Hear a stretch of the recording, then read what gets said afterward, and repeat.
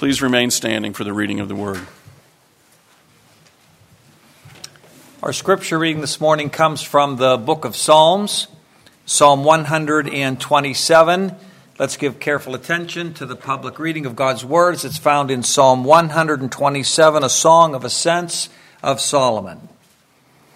Unless the Lord builds the house, the builders labor in vain. Unless the Lord watches over the city, the guards stand watch in vain. In vain you rise early and stay up late, toiling for food to eat, for he grants sleep to those he loves. Children are a heritage from the Lord, offspring a reward from him. Like arrows in the hands of a warrior are children born in one's youth. Blessed is the man whose quiver is full of them. They will not be put to shame when they contend with their opponents in court. Let's pray. Blessed are you, O Lord, our God, who has sanctified us by your word, which is truth, and who has called us to engage in the study of this word. We pray, Holy Spirit, that you would sweeten this word in our hearts and in our minds, that together we might grow in our knowledge of you and ourselves and the world that you have made, that we might more enjoy the calling you have given to us, and that we might honor you more along the path of life. Praying in the name of the Father, and of the Son, and of the Holy Spirit. Amen. Be seated, please. Well, I have a number of hobbies. One of my hobbies is woodworking. It comes to me naturally as my father was a cabinet maker, and I grew up working in his cabinet shop. But I not only enjoy woodworking, I really enjoy watching people who are really, really good do woodworking. And so I subscribe to a number of YouTube channels, and Zach and I were talking this morning about technology and how the wonder of being able to record television programs and watch them whenever you want. There are a number of woodworking programs. Last night my wife and I were watching a program called Rough Cut with Tommy Mack, and he had a guest cabinet maker on, and just to watch the techniques and the skill and to look at the equipment that they have that I don't. It's just a lot of fun. Well, another hobby is golfing. I'm a better cabinet maker than I am a golfer. Of course, I've been doing woodworking all my life. I've been golfing for a couple of years. But like woodworking, I enjoy watching really, really good golfers. And I was listening to an interview the other day with Erhard Langer. Is it Erhard or Bernard? Who's a golfer out there? Erhard. Bernard. I had it right the first time. Who's Erhard Langer? I don't know. Well, at any rate, this fellow, he's won the Masters a couple of times. He's now playing in the senior tour. He's doing remarkably well in the senior tour. Winning all sorts of things, and the guy, everybody just loves him. And in this interview, he was talking about how he has learned, how he's really enjoying where he is in life, in part because he's learned to find balance in his life. Balance at work, balance at home, balance at church. He's a very committed Christian. It's just he's probably about 57. It took him that long, I guess. But he finally has come to find this thing called balance. Balance is an important component of living. It's so easy for us to get things out of balance. I enjoy turning stuff on the lathe, and if I ever have to move a piece in the middle of making something on the lathe, if it doesn't stay in balance, you got trouble on your hands, if it's not true. And so we want to talk this morning in our series on the Psalms of Ascent about Psalm 127, which is really a prayer for balance. It's an interesting psalm. It comes in 2 paragraphs. If you look in your Bible, you'll probably see that extra white space that we have come to appreciate after verse 2. And that extra white space is a way of the editor or the English translator telling us that there are 2 paragraphs in this poem. And that makes sense because notice in verses 1 and 2 the repetitions of unless, in vain, in vain, in vain. That repetition kind of makes 1 and 2 hang together. But then when you shift over to verse 3, children, offspring, children. Blessed is the man whose quiver is full of them, the children, they, the children. There's a whole different focus in those last verses. And so we have 2 paragraphs in this poem, a prayer for balance. And so I have 2 points that I would like to make.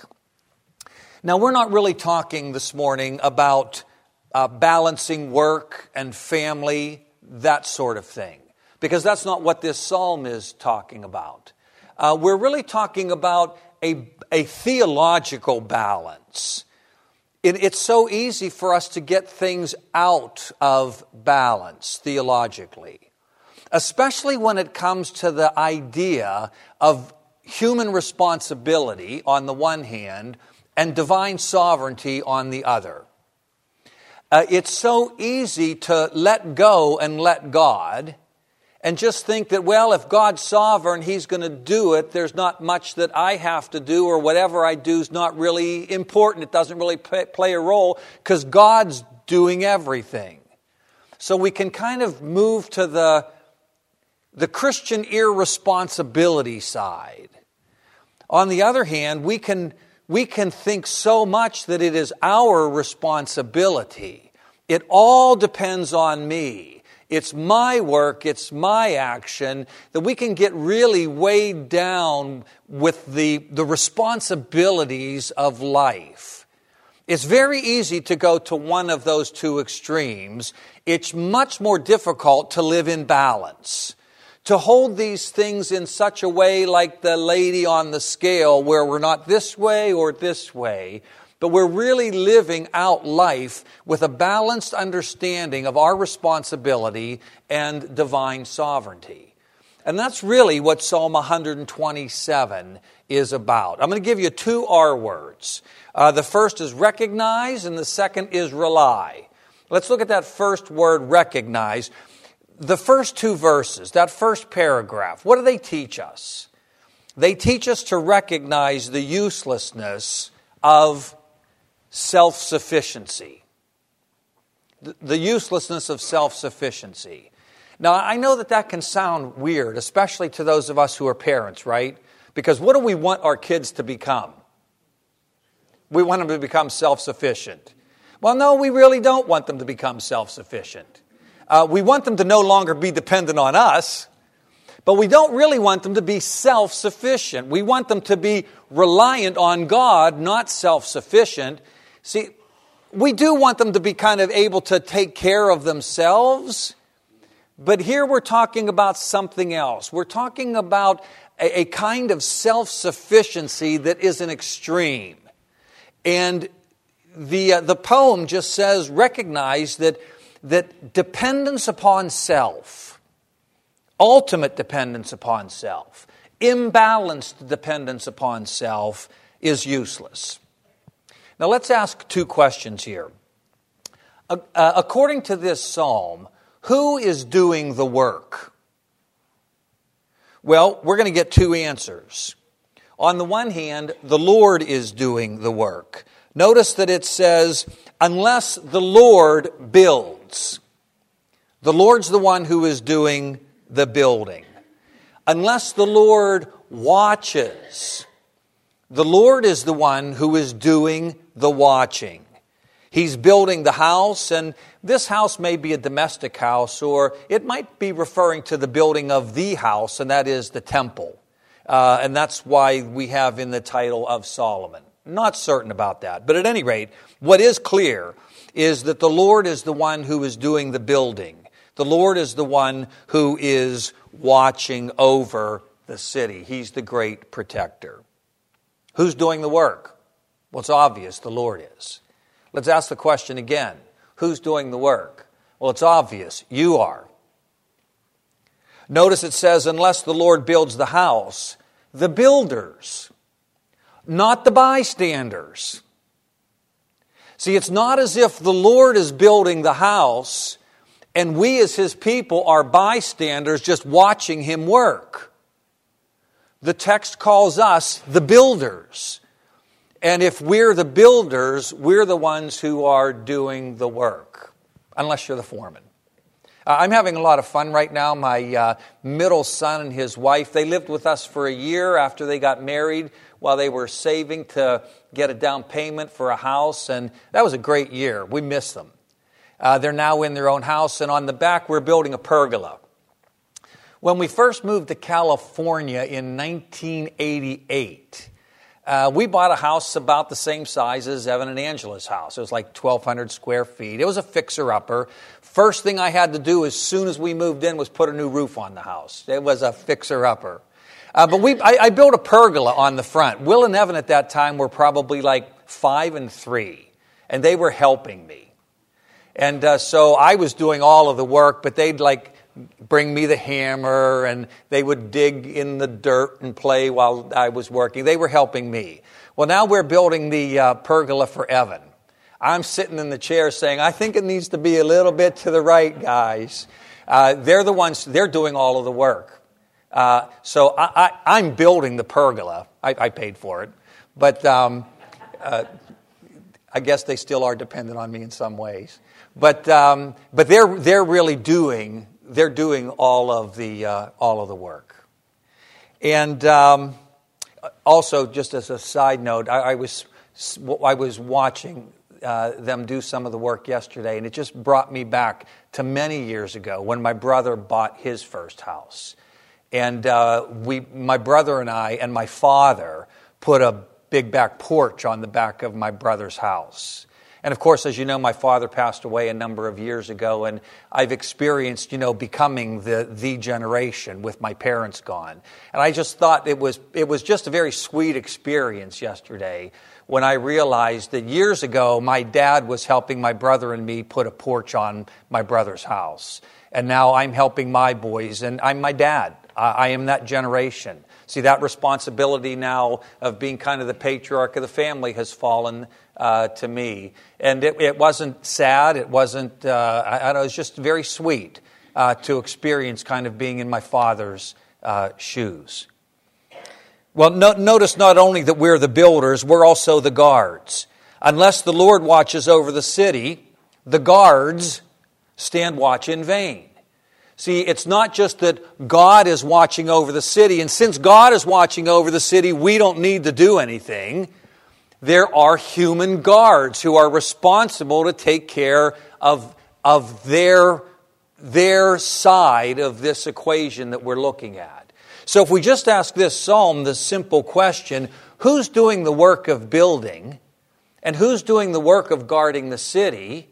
Is it God or is it us? The answer is yes. Now again, as I probably have said before, I don't find anywhere in the Scriptures where we get a philosophical or theological discussion of how God can be 100% sovereign and we can be 100% responsible. What I find replete throughout the Scriptures is in this very simple and subtle way, the Bible just affirming that God is the one who is the builder, and you are the one who is the builder. God is sovereign, and we are responsible. So our first question here, who's doing the work, us or the Lord? And the answer is yes. And what's the point, though, that the poet is trying to make here? Well, that's very clear. His point is that self-sufficiency, our total and ultimate reliance upon ourselves, that's what I mean.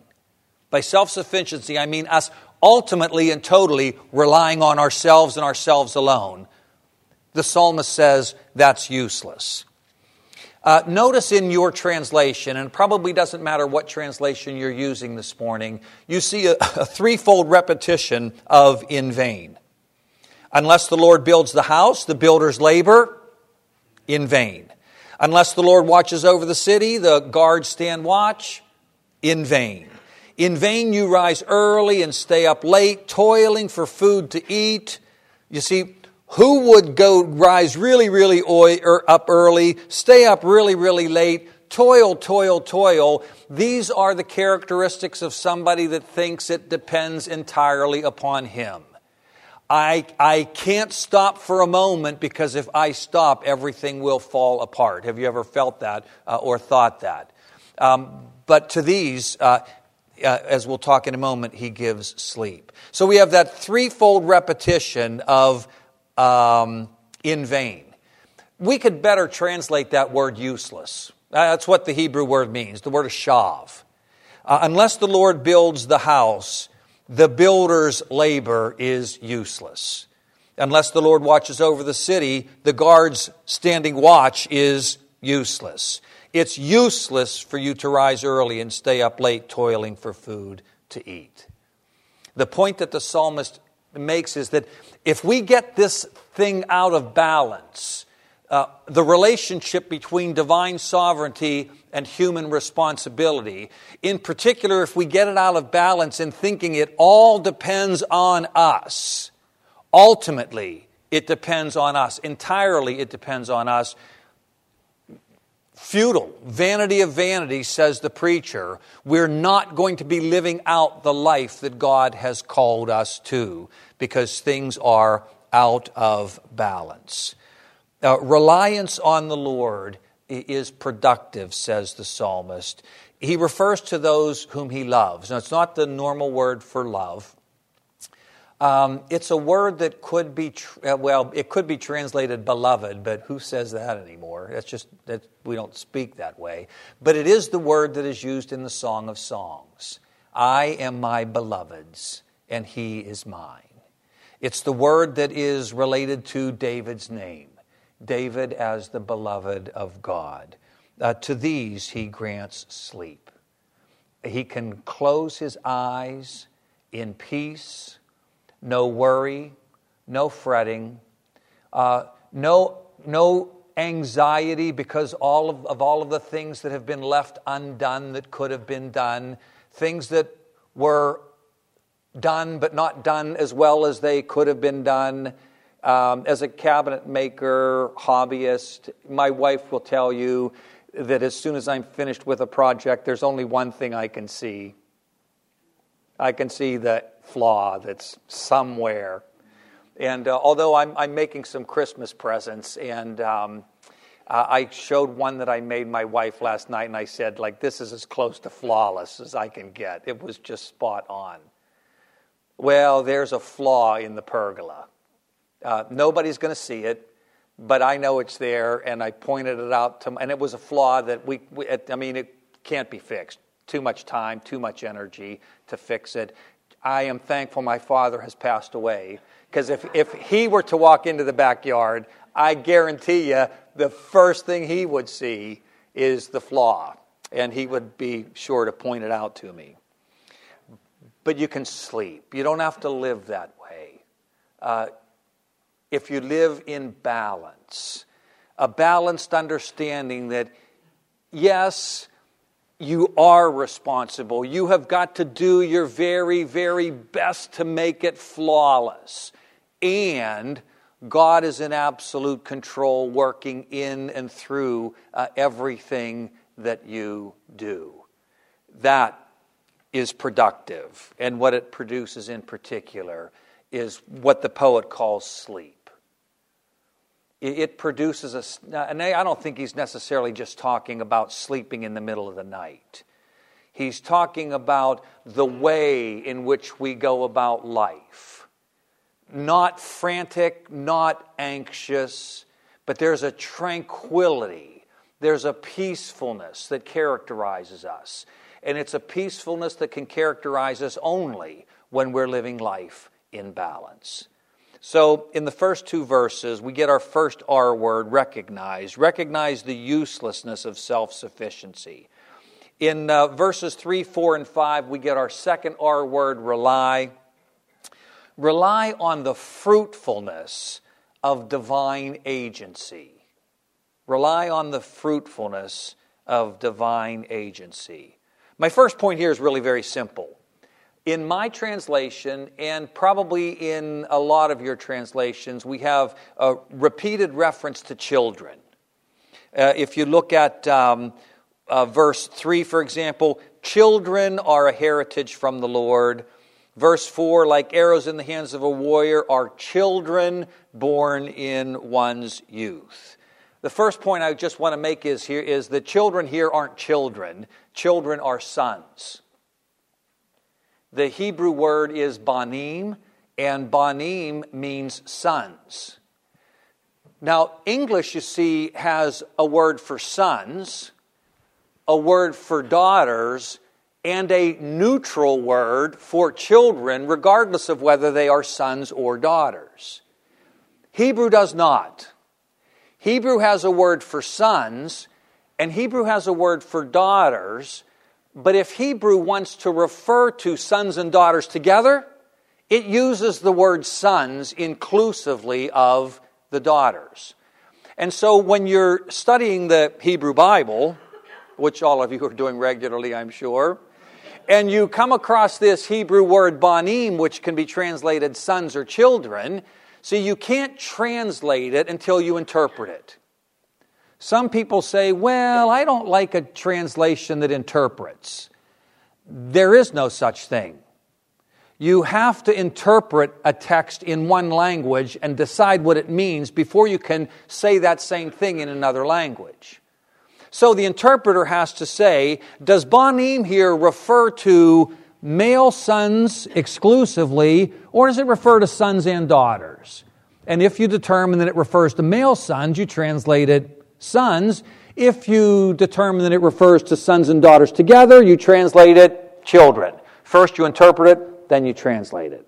Well, that's what the NIV people have done, and that's what the ESV people have done. And they've looked at this text, and they have said, we got the word banim here, but it refers to sons and daughters, and so we're going to use the gender-neutral children in place of sons.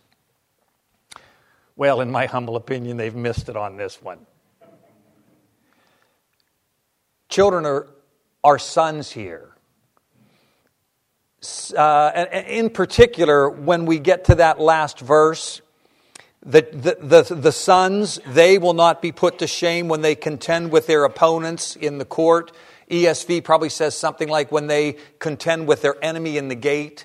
The reason why the NIV says court is because the gate is where court was held, and so it was the court. But it wasn't in that ancient culture. It wasn't sons. It wasn't daughters who were going to go to court and defend their father in court, their aged father, when he was being falsely accused for something. It's the sons who are going to be doing that. That was their job. And that's where the man is blessed if he has a bunch of sons who are going to be able to have his back when trial day comes. So in context, these banim are not children in general. They're sons in particular. Now, sons are four things in this psalm. Sons are an inheritance. Notice that the psalmist says, sons are a heritage from the Lord. They're an inheritance. Now, an inheritance is something that you personally haven't worked for. You haven't earned it. You haven't built it. You haven't accrued the wealth. Somebody else has done that, and you are the free beneficiary of all of the labor of somebody else. So you see, when it comes to receiving at this particular point, we have to realize that what we receive from God is something that we have no part in. We haven't done anything to earn it. It's been freely given to us. It all comes to us as a gift of a divine, sovereign God. Notice, however, that the psalmist also goes on to say that sons are a reward. Now, this word reward is something else. This word reward is what you get because of what you have done. It's a result of your work. So which is it? What we receive from God, is it because He has given to us this stuff in His sovereignty, or is it because we have done some kind of work whereby He is rewarding us for what we have done? Just think of Jesus' teaching on on the gifts that God gives us, the rewards that God gives us. Nobody who gives up this, that, and the other for me in this life will fail to have 100 times more in this life and even more and more in the life to come. Jesus says, whoever's faithful in little things will do what? Will be given more. And so you see, the Bible teaches this kind of reward system. So which is it? Is it that God freely gives us stuff that we haven't done anything for? Or is it that we work and God rewards us? Which one? See, sons are an inheritance. Sons are a reward to this man. Now we got to keep in mind that this is a wisdom poem. And wisdom poems intend to teach general truths. They're not intended to make precise theological statements, as you might find, for example, in the Westminster Confession of Faith. I'll give you an example in English with regard to wisdom literature. Look before you leap. Is that true? A true proverb? He who hesitates is lost. Is that true? Which one should you do? Should you look before you leap? Act right away. He who hesitates is lost. They're doing, the book of Proverbs does the exact same thing. Answer a fool according to his folly, or he'll be wise in his own eyes. Don't answer a fool according to his folly, or you'll become just like him. Which one is true? Well, they're both true in general, but the wise person knows when to apply which one. And so you see, this psalm is intending to teach us about balance in life. Sons are an inheritance, sons are a reward. This psalm is not intending to teach us everything that there is to know about the relationship between divine sovereignty and human responsibility. For example, I have a hunch that the psalmist isn't at all interested in the question of our eternal salvation and how we get our eternal salvation. Is it by grace alone, through faith alone, in Christ alone, or is it based on what we do? See, he's not talking about that topic at all. He's talking about walking the general path of life. Remember, these are psalms for life's journey. And so he's not saying everything that could be said about the relationship between sovereignty and responsibility. He's simply making the point that as you're traveling down the path of life, it is so easy to get things out of balance one way or another. And the fruitful life, the one that produces children, metaphorically speaking, is a life that sees a balance between divine sovereignty and human responsibility. So sons are an inheritance, sons are a reward, sons are a blessing. We've already talked a little bit about this. Most of our translations say something like, blessed is the man whose quiver is full.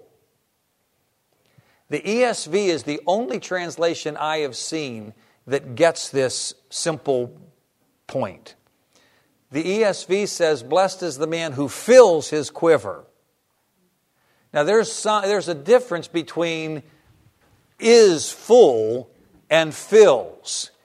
This one is kind of passive. This one is active. This guy didn't get a full quiver accidentally.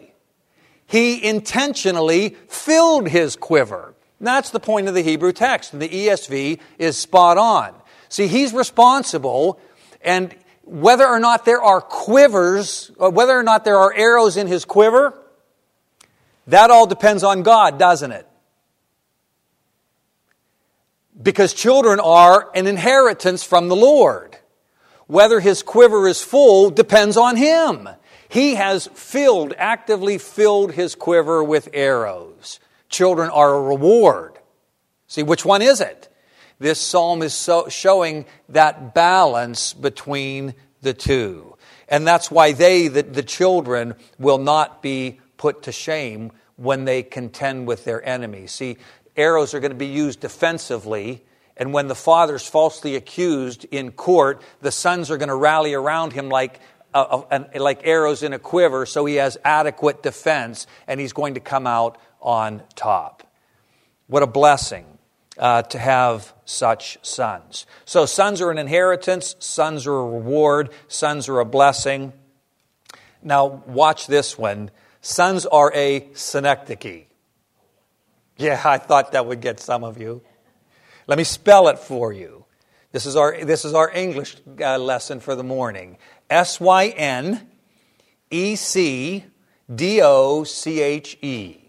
Synecdoche. My son lives in Chuliota. And if any of you ever seen Chuliota spelled, you'd never guess that you'd say Chuliota when you look at it. That's kind of like synecdoche. Well, what's synecdoche? It's just a figure of speech, and it's actually a pretty common figure of speech. It's a part for the whole. Synecdoche is part for the whole. For example, the captain says, "All hands on deck." When the captain shouts, "All hands on deck," unless this is like a Johnny Depp movie, he does not expect to see a bunch of hands like coming out from under. When he says "all hands on deck," what's he want to see? All the sailors. Hand is a synecdoche for sailor, because what do sailors work with? Hebrew calls sailors ropers. It's not going to be translated that way, but one word for sailor in Hebrew is a roper, because sailors work with ropes. What am I saying that sons are a synecdoche?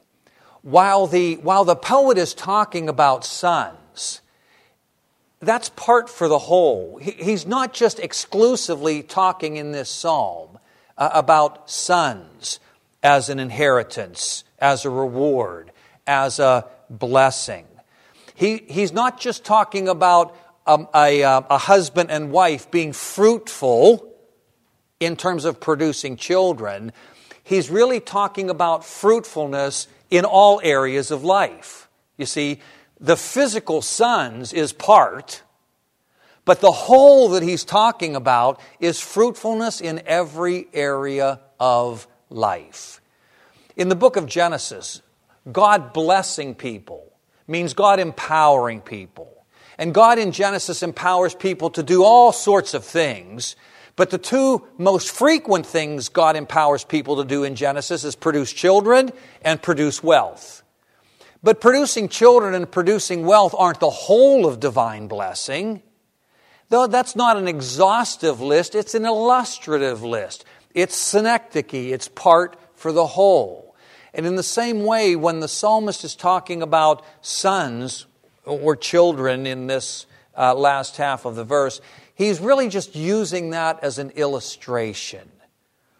That when we rely upon God, we will be fruitful in every area of life.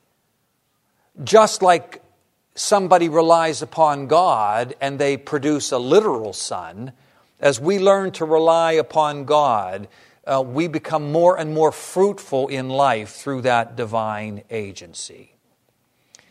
Let me read to you from Philippians chapter 2, verses 12 to 13. And here I'm reading from the ESV. Paul says, "Therefore, my beloved," interesting that he uses the Greek word that is the same kind of beloved as we have in our psalm, "as you have always obeyed, so now not only in my presence, but much more in my absence, work out your salvation with fear and trembling." Who's got to do the work with regard to salvation? You have to. Paul says to you, work out your salvation with fear and trembling. Well, how can you do that? For it is God who works in you. Now, in the underlying Greek, we got two different words for work here, but they mean the same thing. You work because God is at work.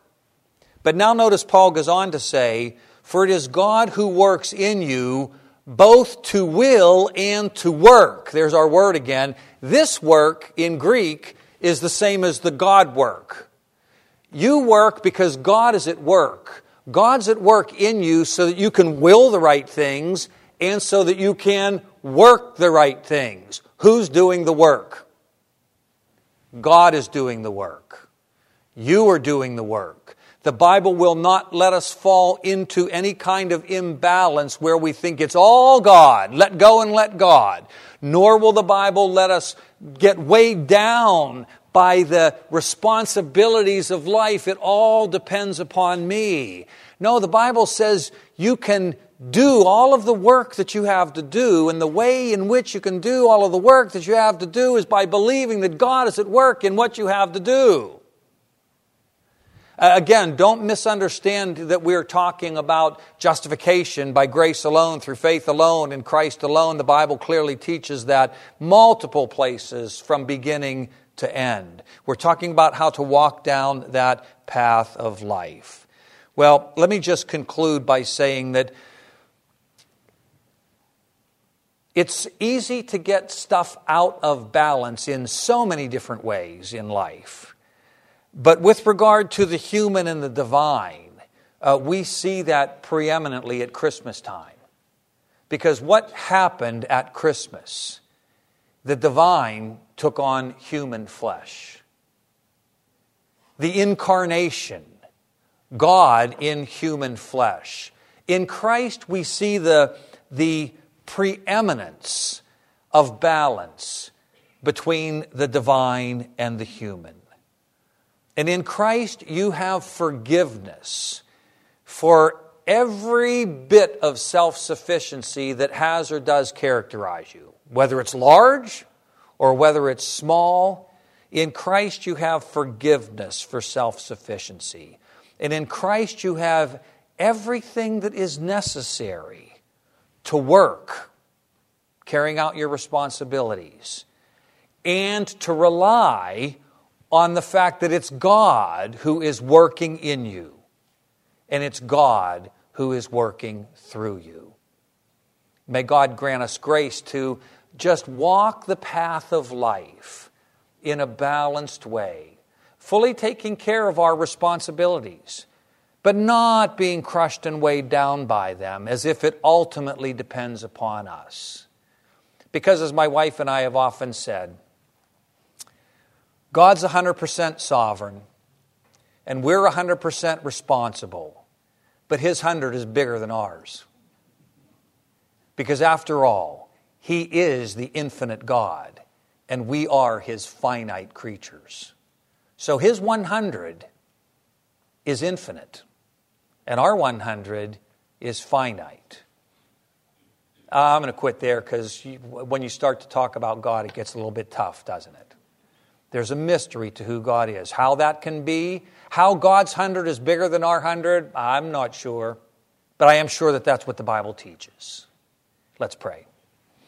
Father, we thank you for your word, which is a lamp to our feet and a light to our path. Holy Spirit, we pray that you would write this beautiful psalm on our hearts, that we might not be irresponsible in life as your children, and that we might not be crushed by our responsibilities, but that we might work hard, work well, work wholeheartedly, knowing all the while that it is you who works in us, and that it's you who is working through us, for our good, for the good of others, and for your honor and glory now and forevermore.